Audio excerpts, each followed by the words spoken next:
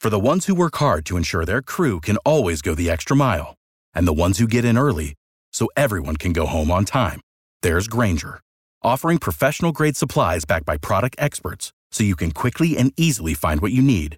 Plus, you can count on access to a committed team ready to go the extra mile for you. Call, click Grainger.com, or just stop by.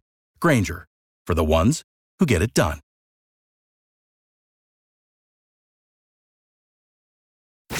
KC in the morning. Hey. Only on Tulsa's Mix 96.5. So we're talking about kids and social media, and I love that, Jessica, you monitor that Discord. As much as I can.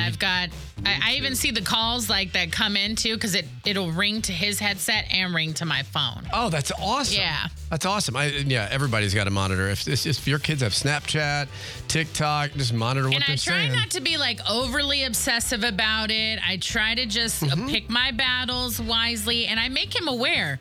I am paying attention to what you're doing. That's the key, that he knows that you know. Lauren and Coweta, good morning. Good morning. Hey, Lauren, what is a good age to have kids have their own social media account? I have a 13-year-old, and I told her that she should have Facebook only, which I agree. You said that she thinks it's for old people. But I let her be friends with a few friends at school if they have them, and then family. Okay. I don't think she's mentally capable of handling online bullying. Right. 13's young, but it's great that you're monitoring it, that you're on it. Just like Jessica Rose has her son's Discord. You can check the chat. It's really, really smart. I think that's key. Thank you so much for the call, Lauren. Yeah, thank you. What's a good age? Blake and Owasso. Yeah, I think social media could be really damaging to a young person's self-esteem. I mean, I think it's age 18 and older is a good time frame to like slowly introduce, a young person into social media platforms. Even if all their friends already have it, I think that it's still really beneficial to wait, because it's just everything is just way too accessible these days. Tina in Coweta, good morning. Good morning, guys. How are you? Good. What's a good age for kids to have their own social media accounts? Well, I guess my youngest, he was allowed to have it at 13. 13. With me monitoring everything. We did really good. He did really good. If he had questions or, something stated on Facebook or social media that he was unsure of or didn't know, he'd bring it up to me. We have a very open relationship as far as talking and stuff like that. So we had no issues. That's awesome. Because most kids don't. Most kids sit and just do it on their own, and you have no idea what's going on in that social media. No, as a parent, you have to be involved in your kids. I unfortunately now, with them being out of the house and moved, Mom has to learn how to cut that umbilical cord. Right. That's what I'm not looking forward to when that time comes. And for parents who have like 4-year-olds, 5-year-olds, and you haven't quite introduced them to the tablet or gotten them their own electronic device, how I started is once I handed a tablet over to him that was really his and let him be on the computer, that's when I set all the rules.